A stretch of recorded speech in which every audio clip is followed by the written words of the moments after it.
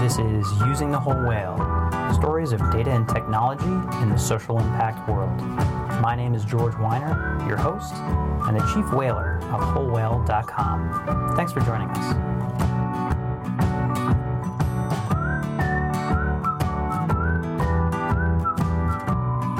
Excited today. We are talking about digital storytelling with Megan Anhalt. Megan is what I'll call maybe a lifer in the social impact world, and she's spent time at Do Something. She has worked at Purpose, most recently at CZI even, and this particular topic is great. Hearing from Megan, in my words, not hers, hearing from Megan because she has been in the weeds, in charge of managing and executing countless campaigns, and is not one for the sort of BS bingo, just using jargon for jargon's sake.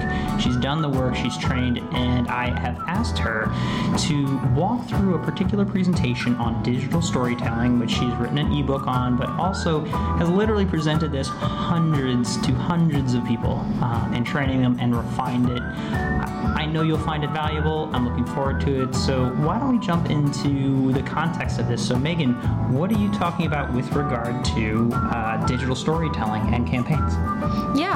So I mean, as everyone knows, a good story is really critical to the success of any social impact campaign. It's really important to be able to sort of connect with people through stories, because stories themselves are so powerful. They shape our worldview, they shape our outlook and the actions that we take and sort of how we see that world. And so the best stories really, they relate to us on that human sort of personal level. They can inspire us. Some stories can even change us. You know, we've all had that story that you just can't get it out of your head. It just sticks with you and really endures in our memories. Throughout our lives, we're always encountering all different types of stories. I mean, who remembers the story of Malala and the things that she went through, and how that really cut through and really introduced people in the Western world to the challenges of growing up as a woman in Pakistan and sort of dealing with the different things and trying to fight for your education. And so it's really important to sort of think through all the ways that stories impact us and how you can use stories to really create that positive change, connect with people, and get people to take action. Because at the end of the day, we're trying to create social change. Yeah, so when we talk about campaigns, what came first, the campaign or the story? I feel like a lot of times we sit in a room and somebody says, let's build a campaign. We're going to build a campaign around this. Or other times, are we wandering to stories? So in your experience, where is the chicken and egg hanging out? Yeah, I mean, more often than not, everything starts with a story, right? So when you think about what inspired someone to start a nonprofit organization, that usually starts with the story of the founder themselves and something that they were maybe experiencing or saw in the world, or a need that they identified in their community, and they have their own personal story for how they came in touch with that challenge and how they wanted to create change around it. And so I think at the heart of everything is the story. Yes, some people will say, okay, we want to have people do this particular action for this campaign, and then you're trying to sort of retrofit a story into it. But I think the most effective campaigns are those that sort of start with a story first of something that's going on in the world that's timely, that's real, and then you can really build an effective campaign around that story, because that's really what's going to motivate people in the first place. And maybe this is a perfect time maybe to jump into the core elements that you have identified that are required to put together a story, because it's something that you're like, oh yeah, we totally have the story of our founding. We have a great story of this one stakeholder named Jess, and she went above and beyond. Can you talk to us about these elements so that maybe we can have a mental checklist as we go through what needs to be in place? Yeah, definitely. So I would say sort of there are 6 key building blocks of good social action storytelling. So particularly if you're thinking about a campaign, you want to move people to take a particular action, and you have maybe a story or two and you're trying to decide sort of what is the best story to share to get people to take that action. So essentially, I think of there being kind of 6 key components to that. The first is what we called at Purpose chrysotunity, which is essentially establishing... Is it like a croissant? A little bit. I think it might be a Simpsons reference. Okay. But basically, a crisitunity is exactly how it sounds. It's, taking a crisis and something that's happening in the world in sort of your issue at that moment, and identifying the opportunity that comes out of that, and thinking of the ways that you can sort of turn a deep negative into something that can be positive and be acted upon. So that's sort of what we think of when we think of, establishing that crisitunity. The next key element is a hook. Like, what is the really interesting story that sort of, what is kind of the core element or unique thing at the center of that story that's actually going to capture people's attention and sort of cut through the clutter around other stories. And then the third thing is a call to action. And this often gets left out, unfortunately, but you want to make sure that you are sort of leveraging the story to drive a particular action for people to take, whether it is, signing a petition, showing up at an event, donating, and just really being very clear and specific about what that call to action is and how that action is actually going to have impact on the issue itself. And so you want to make sure that you're clearly articulating sort of the theory of change around that action. The other sort of element is choice. People want to sort of be set up with a specific choice and how they can actually have that impact. So this is oftentimes tied to the call to action. There's a really good example of a video that Everytown created several years ago when they sort of launched around gun safety, and it was a group of children, and they were upstairs playing hide and go seek, and one of the children is hiding, and she finds a gun, and she's playing around with that gun, and kind of bang bang as children will do, and then all of a sudden you see the other child sort of approaching the closet, and a countdown appears, and it kind of goes 5, 4, 3, 2, and alongside that countdown is a click button.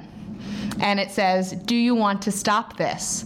Which I thought was a really clever way to sort of use storytelling to drive action, because of course you don't want the rest of that video to go through, right? Like, you want to stop it. And when you click through to stop it, there's your sort of petition signature and your call to action to donate. So thinking of those ways that you can sort of create that choice and physically create a choice for people. It's interesting because I initially thought choice as being, do you want to go sort of left or right, or do you want to support this by raising your hand or donating $1 or finding a senator? But instead, this is almost like the engagement, breaking the third wall and saying, do something physically to interact with this space rather than be confused with going left or right. So that's that nuance. I'm glad you defined. Yeah, it's about putting people in the driver's seat so that they're making the choice for change, not giving them, and this is obviously another issue in campaigns, which is choice paralysis, where you have sort of the laundry list of all the different ways people can take action, and that can actually be very paralyzing for people, and oftentimes they will close your email rather than click through.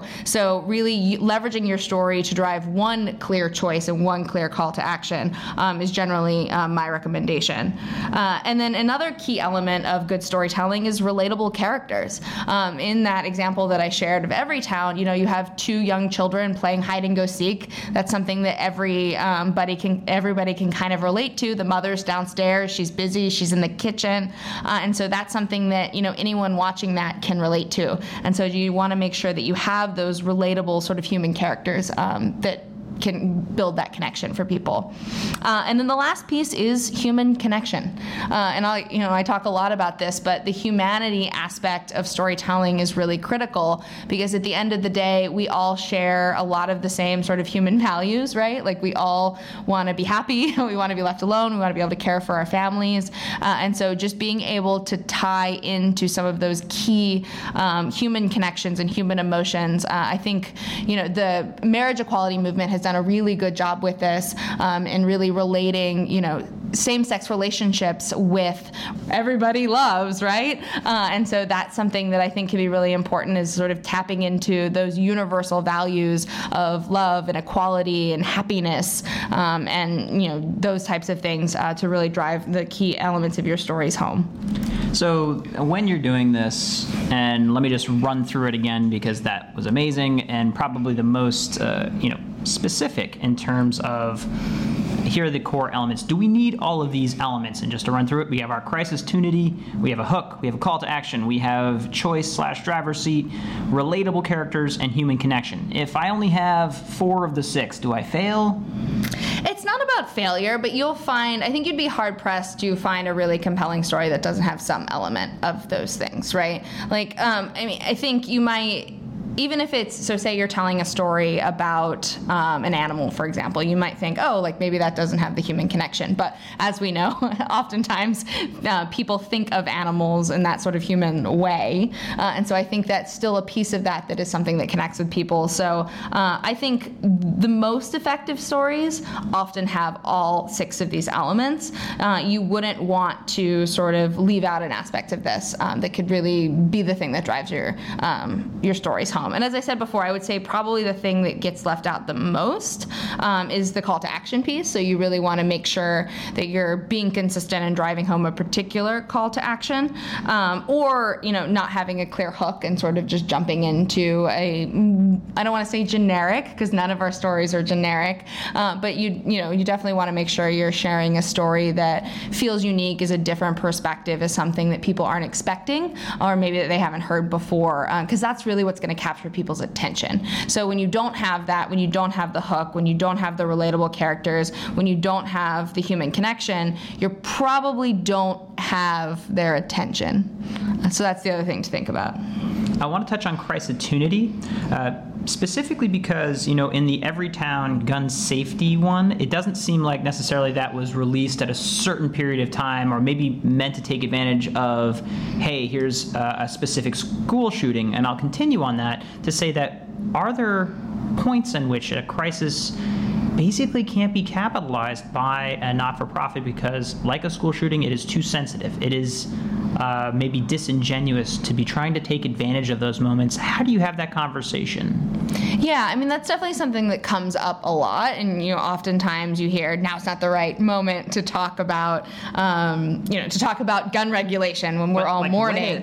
When is? But the question is, when is the moment? And so my personal perspective is, I don't think there is ever a bad moment, and I actually would argue that in the moment is absolutely the moment when we should be sort of capitalizing, because as we know, in today's world, attention spans are short, and we're not always paying attention to the things that are, all the different issues that are happening in our world until and unless something happens. And so it is really important to make sure that we're taking advantage of those brief moments in time that exist to be able to start and capture a conversation, and really to be able to culminate all of that into some kind of action, specific action that people can take that can actually have impact on that issue while they're thinking about it, while it's keeping them up at night, while they're feeling sad about it, because you might not get that moment again. As we know, and dealing with gun issues in this country, those moments unfortunately come up far too frequently. But it is important for across all different issues that when you get something that's in the news and it's particularly timely, that it's all that much more important to act on it and be able to put a story out there, put a narrative out there that can inspire and get people to actually do something about it. Yeah, and our current political regime and environment presents many a crisitunity, I would say. Unfortunately, too many, probably. In this list, I don't see what seems to be maybe a critical component, and maybe I'm missing it.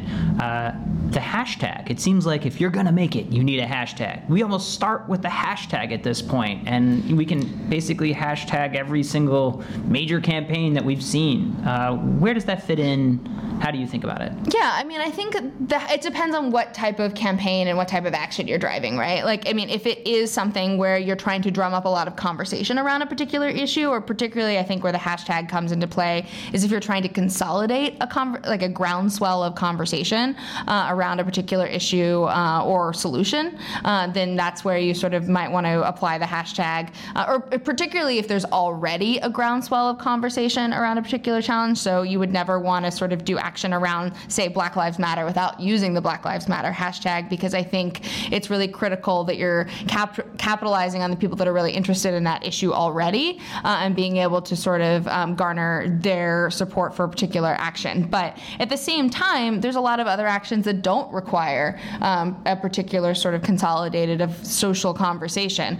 If you are maybe, and actually a lot of that comes in sort of post-action. So if you get someone to the stage where they are actually taking that action, so if they're donating, if they've signed a petition, there's the sort of tell a friend page that comes up after that. I think that's where it's really important that you're sort of, if you're trying to consolidate a particular conversation, to be able to put that into play, because if you've already got their attention and they're clearly interested in this issue, they might also be interested in spreading the opportunity that you've presented to them to other people in their network. And so that can be a really important point to be able to put that in. But it's sometimes if you try to include hashtags too early on, or any kind of branding really, it can turn people off, because sometimes they can then think that, oh, this is just to sort of bolster this organization's brand itself, or those types of things. So you always want to sort of keep it core to the issue and the challenge that you're trying to solve for, rather than sort of get caught up too much in the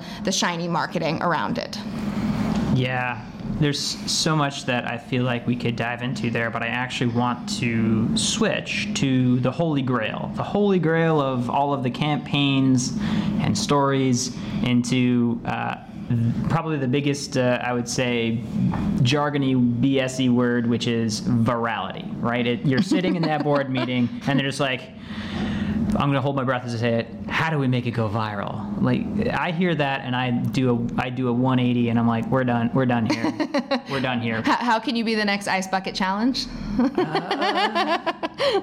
Might have heard that one or two times. And so when I personally think of virality, I think of it as a K factor. How do I get it such that one human tells 1.1 humans, so that you get an exponential effect on the spread of a story, as in the same way that a virus happens. It's mathematical, and you look at it that way. You've broken it down based on, I think, analyzing some classic ones, such as a lot of the work that Upworthy did back in the day. And Upworthy actually did a research of their videos and put together a list of sort of the key factors that go into some of the top viral content. And it's what's really interesting about it is it's not like if you do these exact things, you will have a viral video. If you walk out into a field, right? If you walk out into a field with a 30-foot metal pole during a lightning storm, you still may not get struck by lightning. Right. But you are doing a heck of a lot better about being hit by lightning than staying in a little bunker. Yeah, well, and the problem too, and I can go through sort of what these characteristics are, but the problem too is also an interpretation. So you might think that your story or your video or your article or whatever has these elements, but in reality, your viewers or your audience might not see it as much, and so that's always a concern as well. All right, here we go. What are the elements? Go. All right, the sort of key elements of what makes a really amazing sort of viral epic story.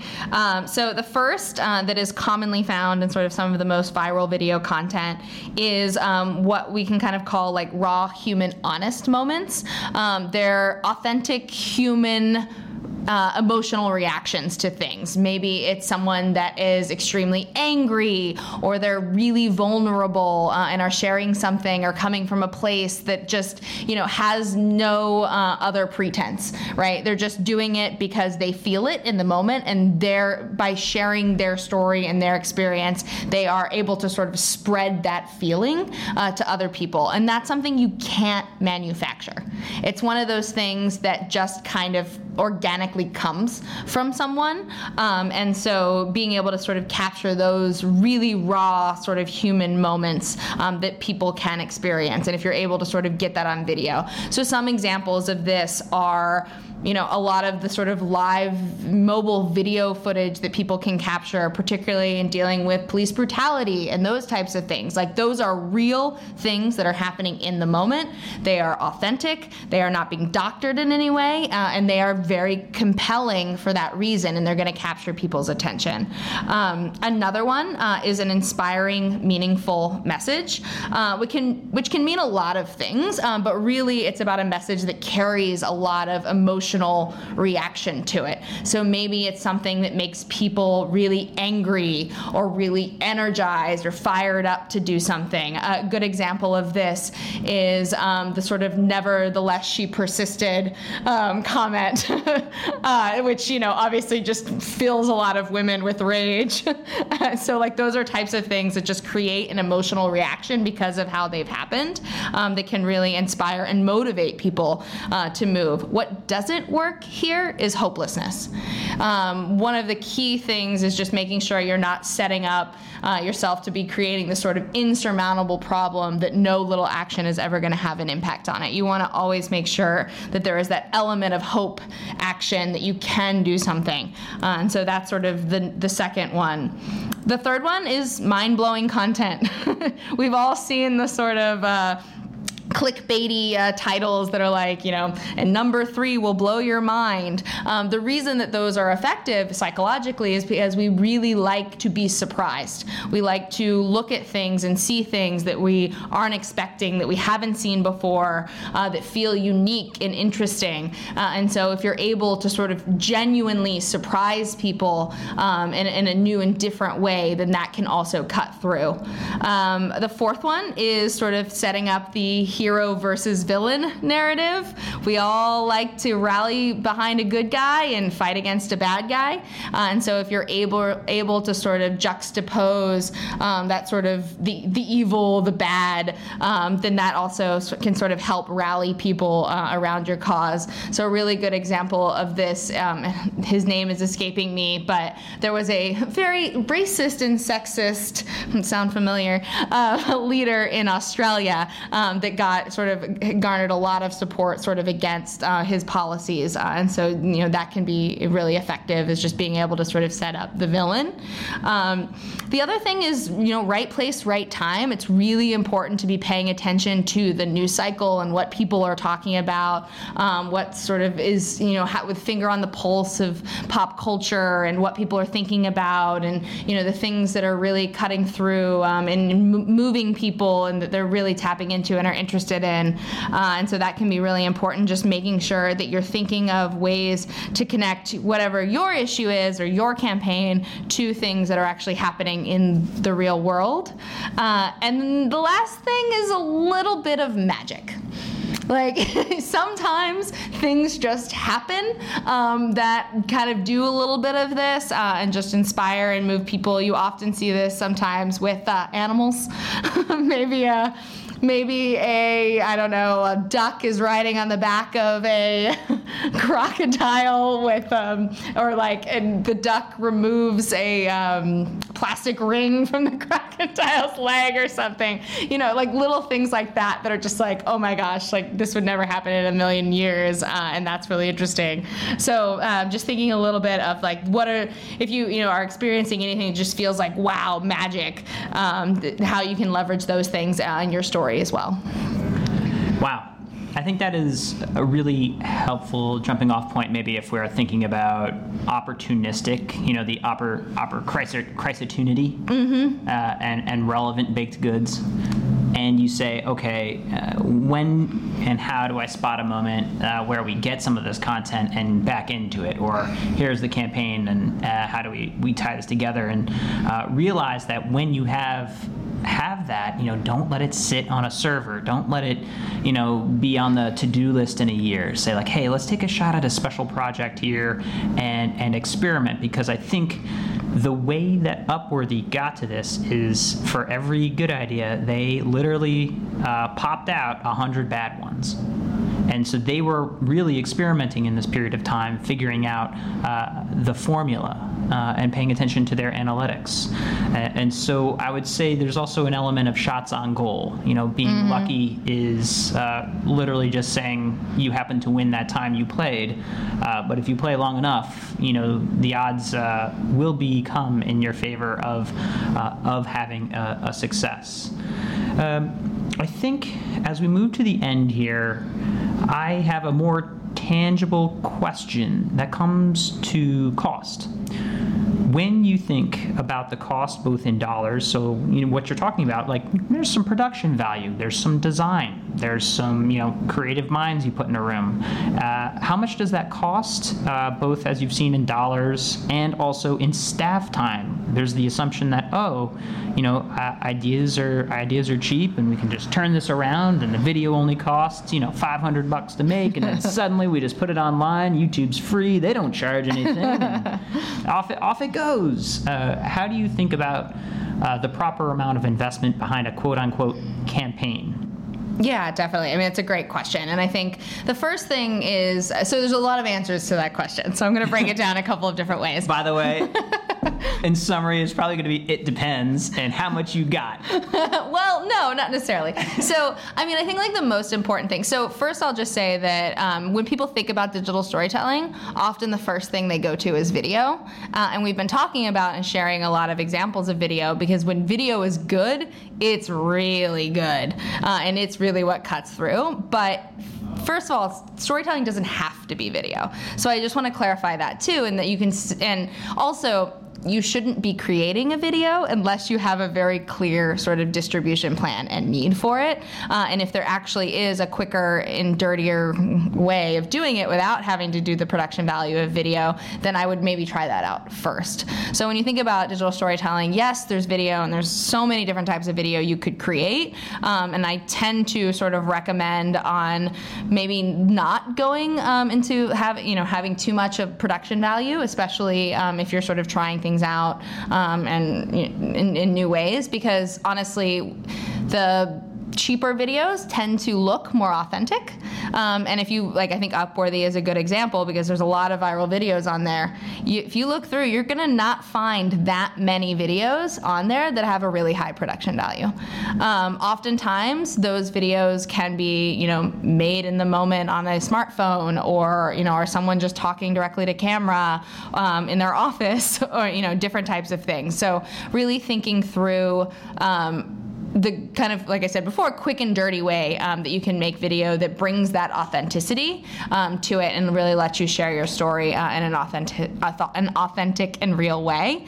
But there are plenty of other different types of storytelling that you can do as well. One of my personal favorites is just the Facebook photo with a story accompanied it, and you often see those get shared. It might be, an image of a soldier and in his story about something he experienced in Iraq and talking about the Iraq War or something like that. And those can also still have that sort of motivating and connection factor, so it doesn't have to be in a video.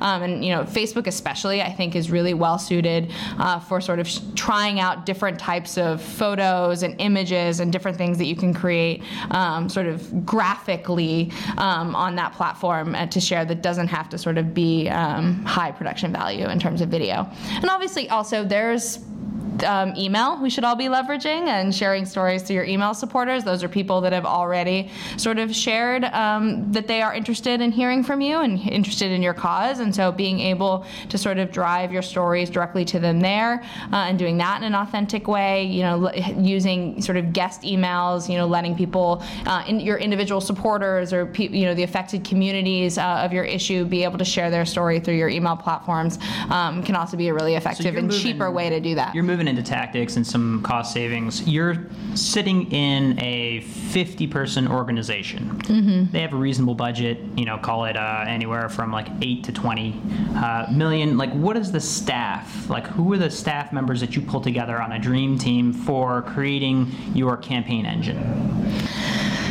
There's no right answer to that. I think. Who would you pull together? So in an ideal scenario, and if you're doing sort of what we call rapid response campaigning, so you're churning out campaigns on a weekly or bi-weekly sort of basis where you're driving forward your issue, you want to sort of put a bunch of creative minds in a room together and have kind of that war room where you meet every morning, you talk about what's in the news, you talk about sort of the stories and stuff that are being sent across different other parts of your organization that you're hearing. from different affected communities or different regions or sort of those different pieces, and you're thinking of ways that you can leverage those stories and tell those stories and bring those stories into the world to be able to drive particular actions.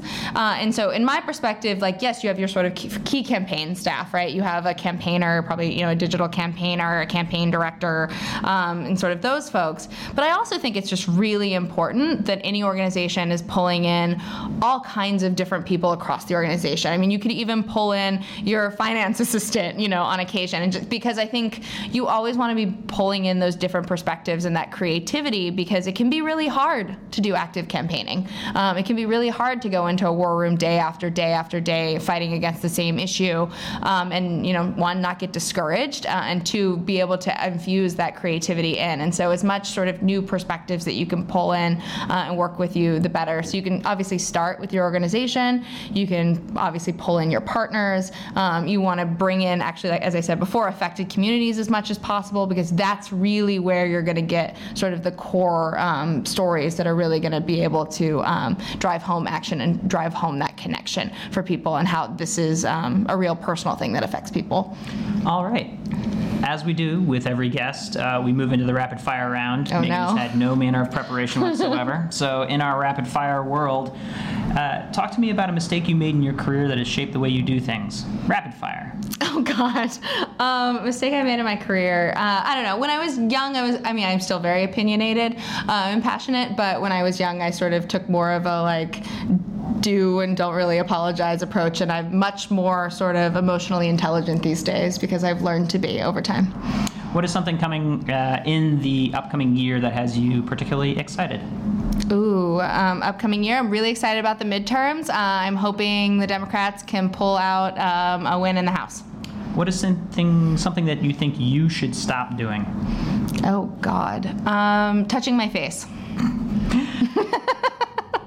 You may have already answered this, but if you could go back into the hot tub time machine to the Megan Anhalt saying, entering into her early career, what advice would you give? I would say don't stay too long in one place in your first job. I think you are able to sort of move and learn and grow really effectively if you are in a bunch of different organizations. So move around a lot in your early 20s. If you had a magic wand that you could wave across the nonprofit industry, what would it do? I wish that there were more budgets for digital.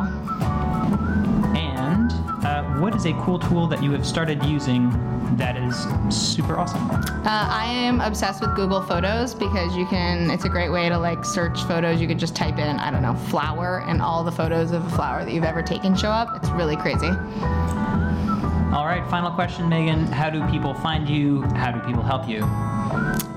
You can email me if you're interested on megan.anhalt@gmail.com, and I am on LinkedIn. Brilliant. Thank you for taking the time and sharing very, very practical implementation guides for digital storytelling. Awesome. Thanks, George. Thanks for having me. And it's time to feed the whales with a quick word from our sponsor, Whole Whale. Lighthouse by Whole Whale is a brand new Google Analytics add-on that lets you see what each of your email subscribers are doing on your website. Lighthouse links your email CRM with Google Analytics to connect the dots in your data. Give your supporters what they need by getting to know exactly what they're looking for.